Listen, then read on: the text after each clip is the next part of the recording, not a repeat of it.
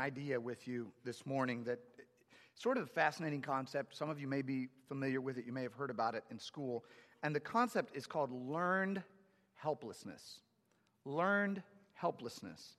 And learned helplessness is the disposition or the attitude of someone who has faced repeated, difficult, trying, taxing circumstances, and repeatedly they've not been able to overcome those circumstances. And so over time, they come to learn or they come to believe that they have no power to overcome those circumstances. And so they simply just give up. They resign to the new circumstances and come to believe that there's nothing I can do to change the circumstances in my life. They learn helplessness. So I'll give you a personal example. In my 20s, I lived in Los Angeles, and when I first moved out to Los Angeles, I was just dirt broke. I was living on the floor in my sister's apartment. I didn't have a car.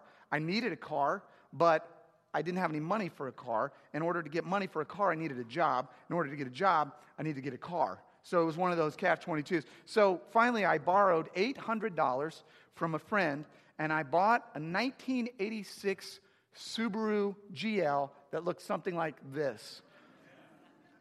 It was boss. It was awesome. So I got this car, and I thought, okay, this is going to be fantastic because now I have a car and I can get around Los Angeles. But pretty quickly after I purchased the car, I noticed that there were a few things wrong with the car. One was that, like, if I drove over 45 miles per hour, the steering wheel would begin to vibrate like this. If I got to 55 miles per hour, I would hear a humming noise sort of emanating from all around the car. I would start to feel a vibrating sensation all under my feet. Then if I got going a little more quickly, eventually what started happening was little lines of smoke or clouds of smoke would start coming out from the hood and sort of fly past me as I was driving, which was okay when I was driving quickly because then I could still see out the front window and the back window. But then if I drove slowly, the cloud of smoke would just swirl around and I'd be in my own personal biosphere of smog, driving through LA. So on top of the mechanical problems, here was the issue though. I didn't have any money to fix any of these problems. I was helpless and felt helpless to fix these problems. To add to that issue, in LA, if you're a minute late for your parking meter, there's somebody right there and they're just like writing you a ticket right now, okay? And it's not like here. On the Loop, tickets are like $15, $20. I mean, I've got a few right now in my glove box. So in LA, they're like $80 or $100. And so, I started getting a few of those, and so I didn't have the money to pay those, so I just, I would put them in my glove box or under the seat or kind of just like I was sort of trying to deny the realities of what was happening all around. Meanwhile, the mechanical problems are getting worse. I started to hear things like fall out from under the car and spin off across the street, and I would just be like, are we still driving? We're still driving. We're still moving. So, things started to come to a head when it was time to register the vehicle. And I learned that to register the vehicle, A, I had to pay off all my parking tickets. And B, I had to fix all of the mechanical issues, right? Because smog and safety hazard. This wasn't going to happen, right? I mean, this is thousands of dollars that had piled up over the course of time. And, this is an $800 car. And not really. It was like a $200 car. I mean, it's like... But I was learning increasingly as my circumstances got bad, I was learning that there's nothing I could do. I would literally just keep my head down. Because my registration was expired, I had to start evading law enforcement, let's just say. Every time I saw a police officer behind me through the smog of my car, I would start making a series of right-hand turns to try to avoid being detected.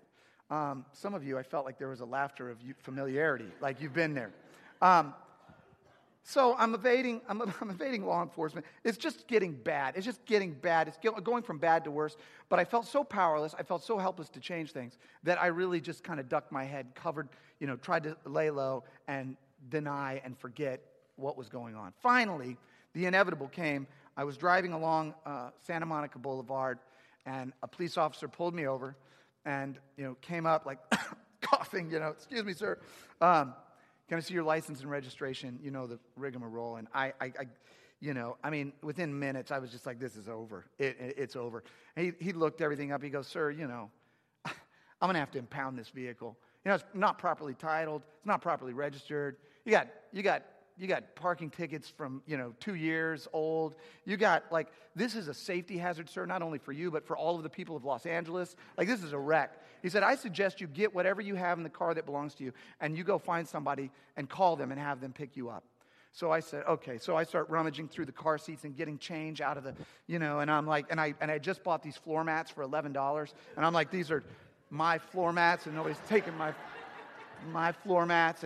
And here comes the tow truck, and I'm trying to look dignified as I'm walking down Santa Monica Boulevard with my change in my hand and my floor mats like this, and I'm like looking for a payphone to call somebody to pick me up, It wasn't good, guys. It wasn't good. Here's where it ties in. I promise this ties into the sermon. All of us have at some point in our life, in some area of our life, experienced circumstances that have gotten so bad or so difficult or so taxing or so trying or so seemingly insurmountable, either by an outside force acting upon us or by an inside force acting upon us sabotaging ourselves. We've all reached a point in our life where we've thought in some area of our life, I am helpless to overcome this issue. I am powerless to overcome the problem that is right before me. I cannot, no matter what, I cannot seem to work my way out of this problem. So, for some of you, it may be, financially, you've gotten yourself into a valley, and you just are like, I can't dig out of it, and I have to throw up my hand. I have to resign to it. Some of you, it may be in your health. You just say, you know what, I've tried. I've tried and I failed, and I can't get ahead. Some of you, it's in a moral part of your life or a spiritual aspect of your life where you go, I've tried to overcome this issue so many times, and it just keeps rising back up. Some of you, it might be in a relationship.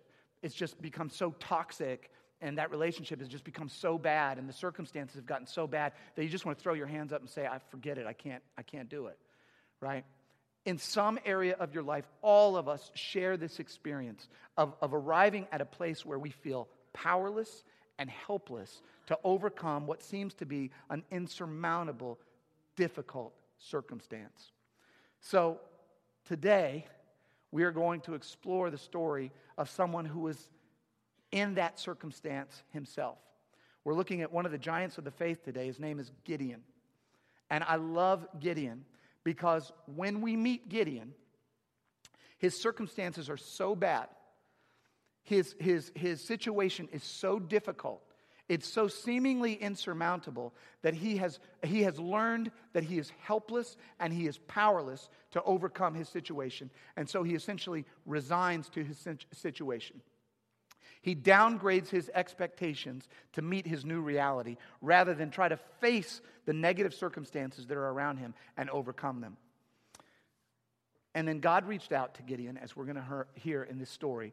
God reached out to him, and by his response to God's reach, Gideon begins to learn that these circumstances are not insurmountable. This situation is not something that he can't overcome. In fact, he is not helpless. In fact, he is not powerless to overcome them, but he's going to need God's help.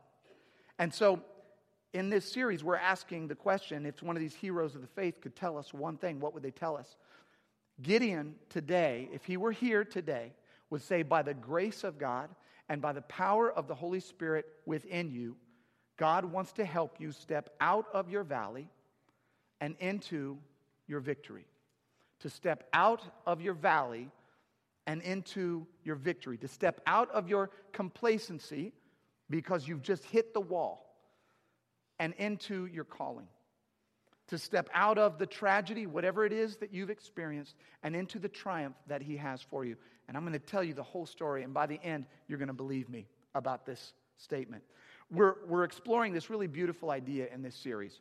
We have an anchor verse that has sort of been the verse that we've been looking at the whole time. And it's from Hebrews chapter 12. And here's what it says. It says, therefore, we also, since we are surrounded by so great a cloud of witnesses, let us lay aside every snare, every sin that captures us, that traps us. And let us run with endurance the race that is set before us. what the scripture is saying is there are these giants of the faith. They've been here. They've been where you've been. They've experienced the temptations and the struggles and the difficulties and the trials that you've experienced. They have conquered kingdoms. They've shut the mouths of lions. They've quenched the fury of the flames. They've run their race. And now they're this cloud of witnesses cheering us on, looking on and saying, you can do it. And we are looking at their lives and saying, what's the one thing, if they could come out of the cloud of witnesses and tell us one thing, what is it? And Gideon would just say, step out of your valley by the power of God and into your victory. So let me give you some backstory on Gideon. When we meet him, his circumstances are lousy. He's living at his parents' house. He's working for his dad. His dad is a farmer.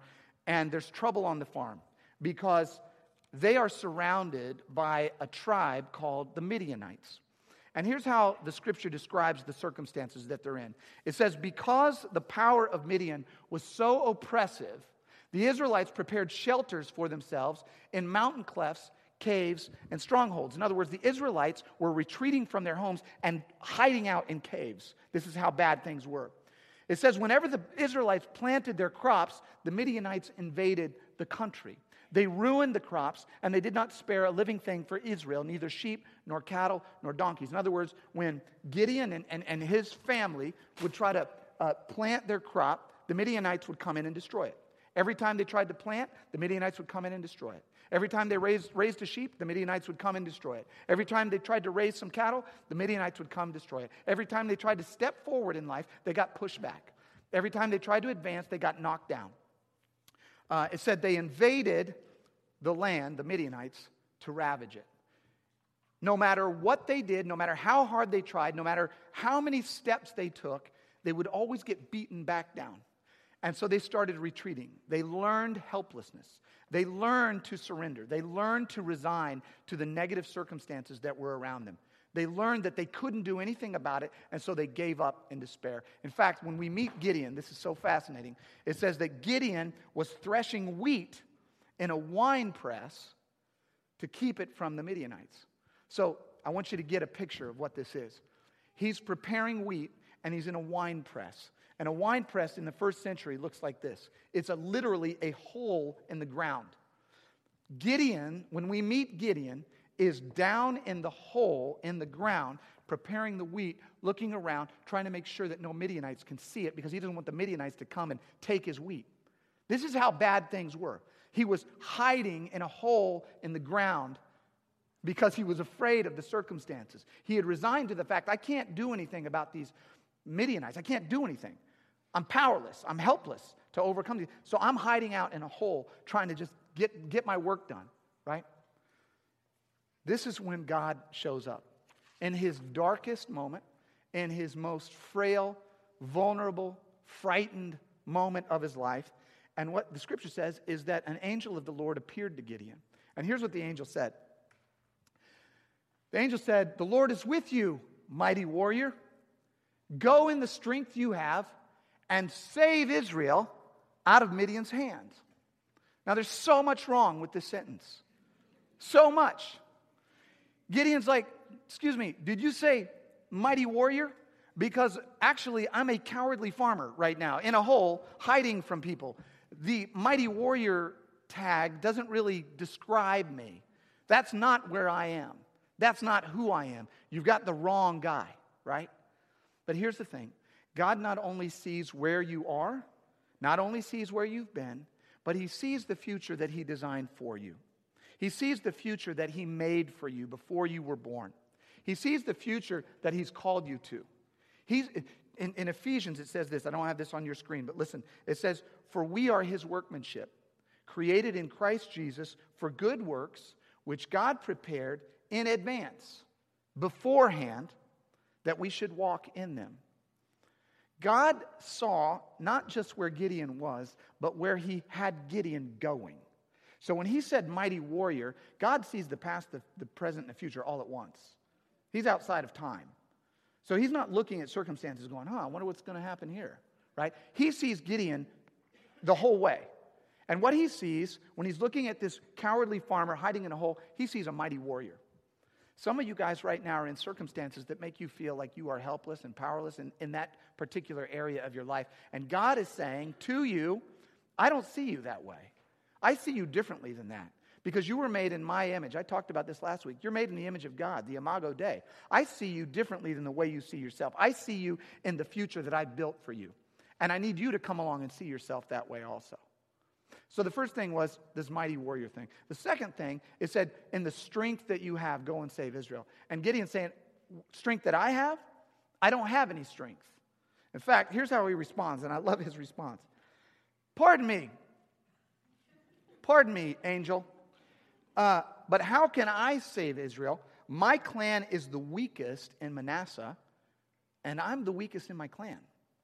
I'm the weakest guy in my family. My family's the weakest guy in our clan. Our clan's the weakest clan in the tribe. Our tribe's the weakest tribe in Israel. You definitely have the wrong guy here, right? I'm like the bottom guy on the totem pole. I'm not the guy you need, right? And what I love about God, because this happens throughout the Scripture, it happened to Moses, it happened to Paul, it happens over and over and over. Whenever people in the Scripture say, I can't do it, like I don't have the power, God doesn't say like, oh, come on, you're okay. Yeah, you do. Come on. He doesn't try to puff you up. He doesn't try to hype you. He doesn't try to say, come on, Pookie, just pucker up. You can do it. He says, I don't care what power you have, because here's what he says. He says, the Lord answered, I will be with you. He said, I'm not asking about your power. I'm not asking about your strength, your ability. Like that's, okay, yeah, you might be weak. You might, in Moses' case, you might not speak well, right? Whatever your ailment is, whatever your problem is, he's not saying, well, you need to be really great before I can use you. He's going, look, your stuff doesn't bother me because you're a vessel for what I'm doing. You're a vessel in my hands. I'm God, and you're my creature, and I'm going to work in you, I'm going to work on you, and I'm going to work through you. So what I need for you to do, I don't need your power, I need your willingness. I need you to say yes to let me do the work inside of you so that you can do the work that I've called you to do. That's what he's saying. In other words, God is less concerned with your ability than he is with your availability. What he's asking for you to do in these situations is to say, okay, God, yes, I will do it. Tyler mentioned our young guys, our teenagers. Cool to see some of these teenagers greeting this morning. That was so awesome, you guys. We've developed this program where some of the guys in the church are coming and helping set up, and then the teenagers are coming, and then the older guys are helping to lead and disciple and mentor these younger guys.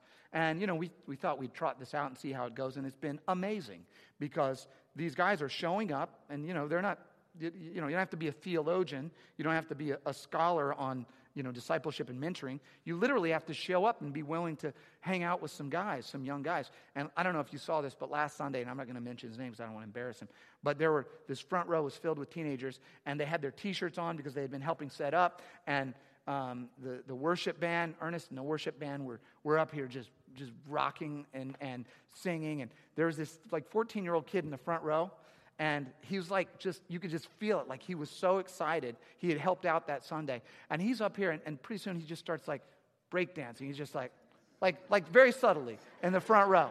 He's popping and locking. He's just and he's doing the robot. And I'm over here is that kid doing the robot in the front row? That's awesome. But it's because some guys showed up and showed some interest in this kid, right? And they said, hey, we're here for you. We don't know all the answers. We don't know how to fix everything. We don't have a magic bullet. We don't have any magic potion. But we're going to show up and we're going to say, hey, how can we help? How can we serve you? And this kid, I wish I had a video camera, man, because I would use it to promote that program because the kid is just breaking down. But that's what God is saying to us in this passage. He's saying, I'm not really that concerned about your ability. I want you to, I want to help you and develop your ability, but really it's going to be my power that's going to show up in you. So Gideon and the angel are having this conversation, and the angel then makes the strange request of Gideon. And here's what he says. He says, Gideon, I want you to tear down your father's altar to Baal, and I want you to cut down the Asherah pole beside it. And then I want you to build a proper kind of altar to the Lord your God on the top of this height. Now, Baal and Asherah were these Canaanite gods that the Israelites, every once in a while, they were supposed to be worshiping the Lord God, the one true Lord God, but every once in a while, they would sort of slip into worshiping these Canaanite demigods, right? And so they had this Baal, and they had this Asherah pole. She was sort of a fertility goddess, and they would erect these statues, and they would get distracted from worshiping God, and they would start worshiping these other gods. And one of the problems, among many that were associated with this, is that worshiping these gods was also associated with practices like child sacrifice and sacred prostitution.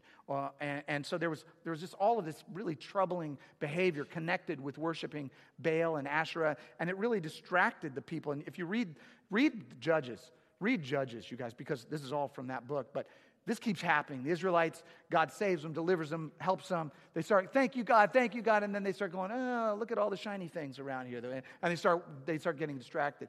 So the angel is saying to Gideon, I want you to go and I want you to clear the distractions. I want you to knock out the idols. I want you to take out all of the stuff that doesn't honor me, doesn't bring me glory, doesn't bring me praise. I want you to get rid of it. I want you to clear it out. And I want you to focus on me. And the scripture says, so Gideon took 10 of his servants and did as the Lord told him. He went in that night. It says I can't give you all the details of this story, but it's just amazing. He actually sneaks in at night because he's still kind of afraid. He takes his guys at night and says, come on, let's go destroy this. And just don't tell anybody. So they go knock it down, and they sacrifice. And then when the people of the town wake up the next morning, they're like, where's Baal and Asherah? And they find out it was Gideon. They want to kill him, right? I mean, they're just totally ticked off at him. But here's what Gideon learned in this moment, and this is what he would share with us. He would say that if you're going to win, you're going to have to go all in. This is what God is saying. If you're going to win, if you're going to come out of that valley and into the victory, you cannot half step. You can't test the waters. Eventually, you got to dive in. You got to take the full step, and you got to commit.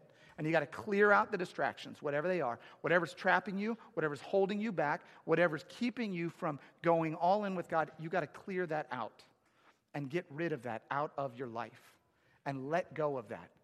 Like in a relationship doesn't work if somebody is halfway in the relationship. Actually, a relationship doesn't work if a person is 99% in the relationship. If you're 1% out of the relationship's not going to work. It's not going to work. Jesus said, if you want to follow me, you need to be willing to give up mom, dad, brother, sister, kids, self, your own life, everything. You've got to come all in. I want all of you. I want soul, mind, body, spirit. I want all of you. I'm going to pour all of myself out for you, and I want all of you to come to me. And that's what God is saying to Gideon in this. He's like, I need you to go all in. Clear out the distractions.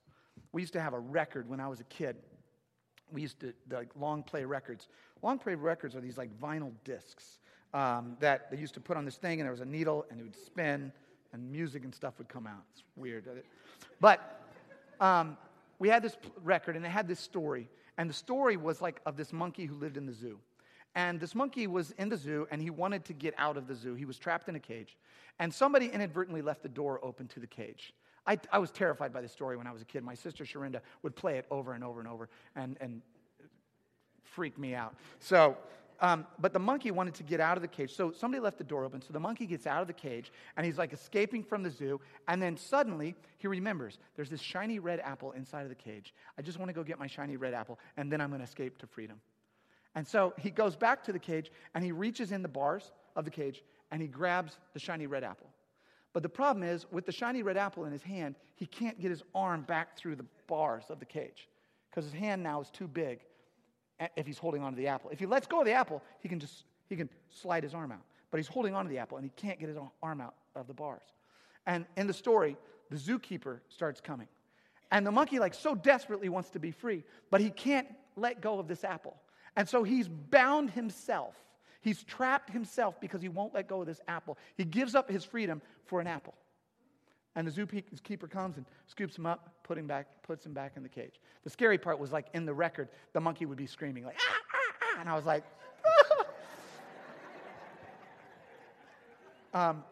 but we do this, right?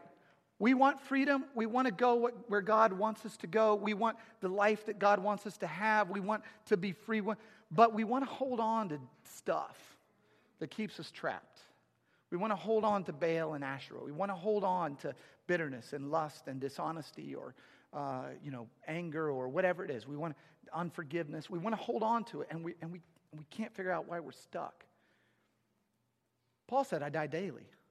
You sacrifice it daily. You got to give it up. It's not like you say, well, I tried to give that up once. Well, you got to give it up again. Try again. Let go again. And let God free you. You've got to go, he said, all in. I made that rhyme for you so that you could remember that the rest of the week. In order to win, go all in. So, Gideon then, he goes all in. He's made himself available.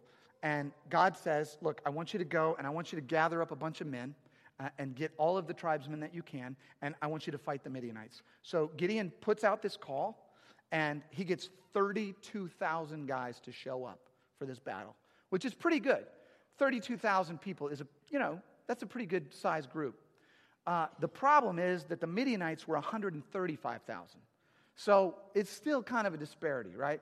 But Gideon's like, okay, well, if 32,000, I mean, there's a chance, right? There's a chance, right?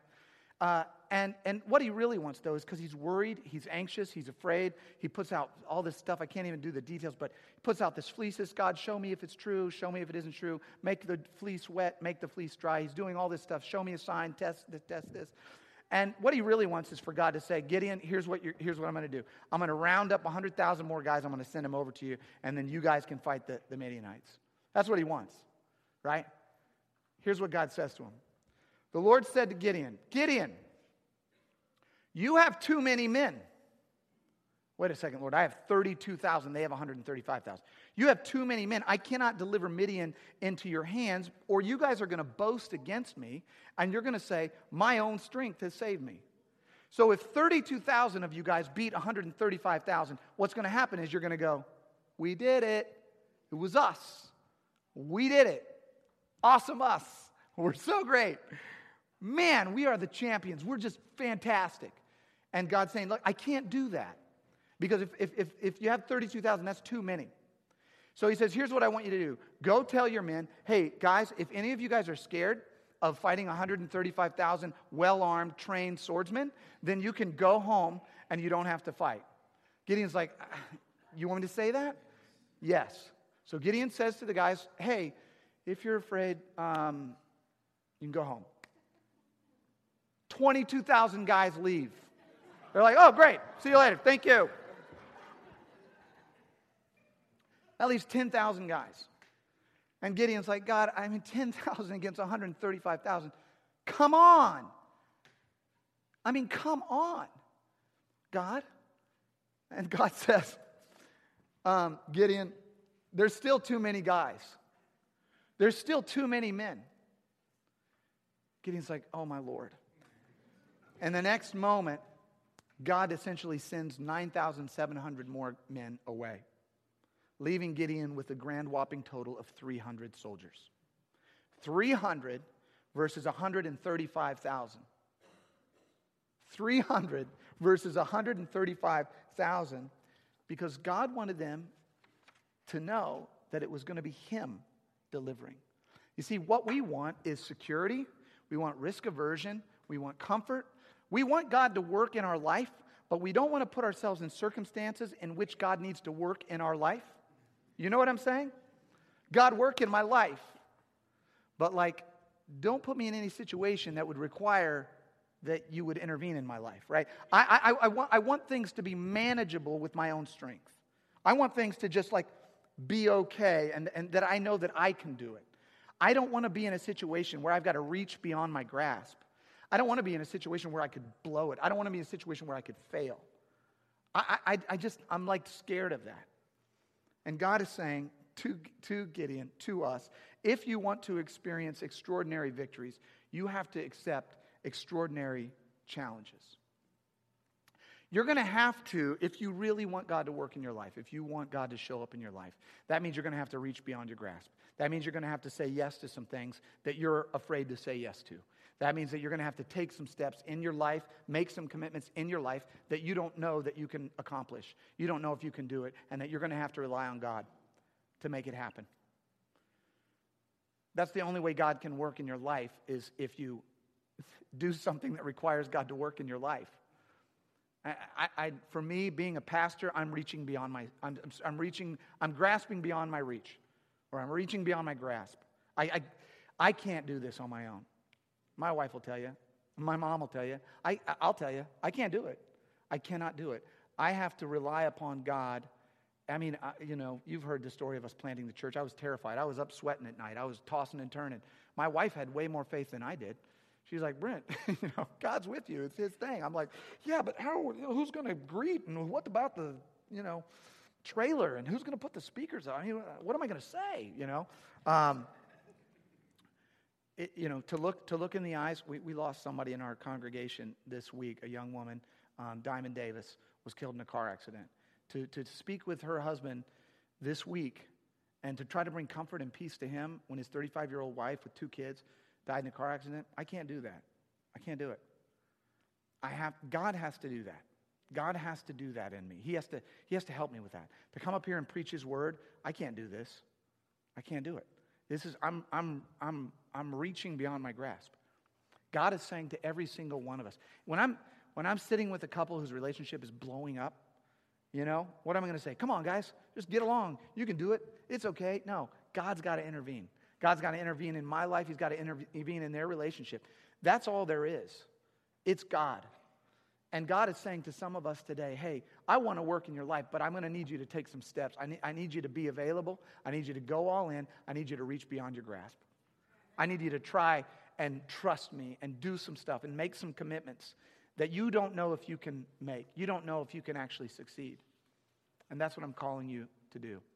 So the battle is a classic battle in the Old Testament, the Hebrew Bible. Many of you have heard the battle of Gideon. So what happens is there's 135,000 Midianites in the valley, and Gideon and his 300 guys come at night, and they surround the valley, and they're up on this hill. And they've all got torches with fire. And they've all got these clay jars that are covering the torches. And some of them have trumpets. And what Gideon tells them to do is, we're going to surround the enemy camp, and it's at night, and we're going to bash these clay jars, and we're going to start waving these torches, and we're going to blow the trumpets, and we're going to say, the sword of the Lord and of Gideon. And that's what they do. And they come around and they bash the jars, and they're waving the torches, and they're saying, the sword of the Lord and of Gideon. And the scripture says that the Midianites, they wake up out of a dead sleep, and they look up, and there's just torches and trumpets and yelling and screaming, and they freak out. They think they're being invaded by a massive army. They wake up, they grab their swords, and they start fighting and thrashing about. In the scripture says that they ended up slaughtering each other in this valley, and the ones that were left took off running, and not a single one of Gideon's guys was injured. Because God said, look, I want to do this for you. I want you to show up. I want you to go all in. I want you to reach beyond your grasp. And then I want to show you what I can do in you, to you, and through you if you will let me do that. This was the greatest day in Gideon's life. He went from being in a hole, hiding in a hole, to standing on a hilltop, waving a torch, and saying, the sword of the Lord and of Gideon. A cowardly farmer to a mighty warrior. Because he showed up, made himself available, he went all in, and he reached beyond his grasp. And he's saying to us today, my story can be your story.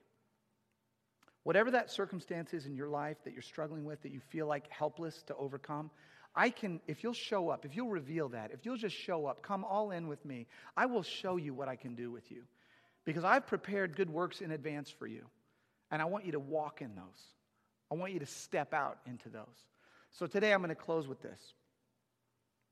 I don't have action points for you. I don't have okay, do these steps today. What I have are some questions, and I want you to think about them yourself. They're in your bulletin, in your sermon notes, and you can write down the answer for yourself, or you can just chew on it all day today, over lunch, or have your spouse fill it out, or your friend. And here are the questions that I want to ask. Number one, in what areas of your life have you resigned to your circumstances rather than risen to your calling?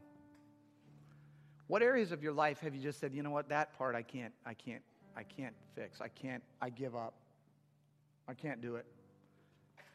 What part of your life is God saying, hey, you're a mighty warrior, and you're like, no, actually I'm a cowardly farmer? You know? Where have you resigned to circumstances instead of stepping into your calling? The second question is this: what is holding you back from going all in with God? What is the thing or things that are keeping you from saying, yes, Lord, I'm yours. Christ, I belong to you. I'm going all in with you. What are the things that are holding you back? Write those down. You might find that it's a shiny red apple that's keeping you from your freedom.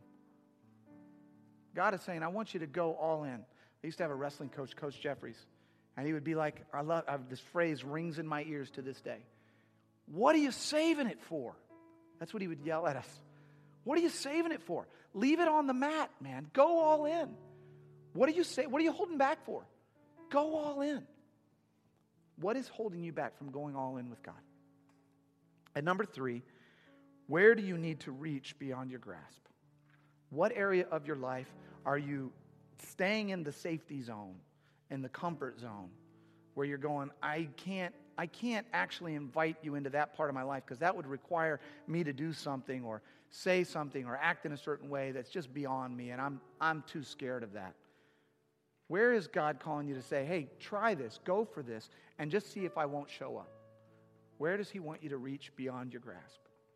Today, I just want to invite all of you to answer these questions in your own life. Our whole church, everything that we do here at U City Family Church is designed to help you take the next step on your spiritual journey. We say it over and over again. We want you to discover your purpose. You know, we're having that workshop today at noon. I mean, we want to create an environment where all of us, me included, are just constantly reaching just a little further, just going a little further. Like, God, we want to go a little deeper in you. We want to explore you a little bit more. We want you to show us a little bit more of yourself. And he's saying, come on, keep coming. I got you. Just keep coming. Keep stepping towards me. Don't try to sidestep. Don't try to evade. Just keep coming. So today, I just invite you to do that. If it's a commitment to Christ, make the commitment to Christ today. Write it down in your connection card. Put it in the basket. We'll send you a book. We'll send you a letter. One of our leaders will call you and say, hey, how can we help you? You know, if it's baptism, you haven't been baptized, let us know. You want to take that step? Go for it. If it's a life group, if it's dream team, whatever it is, finding a place to serve, running a 5K, whatever it is, take that step. Take that step. Go all in with God. Reach beyond your grasp. Let's all pray. Father,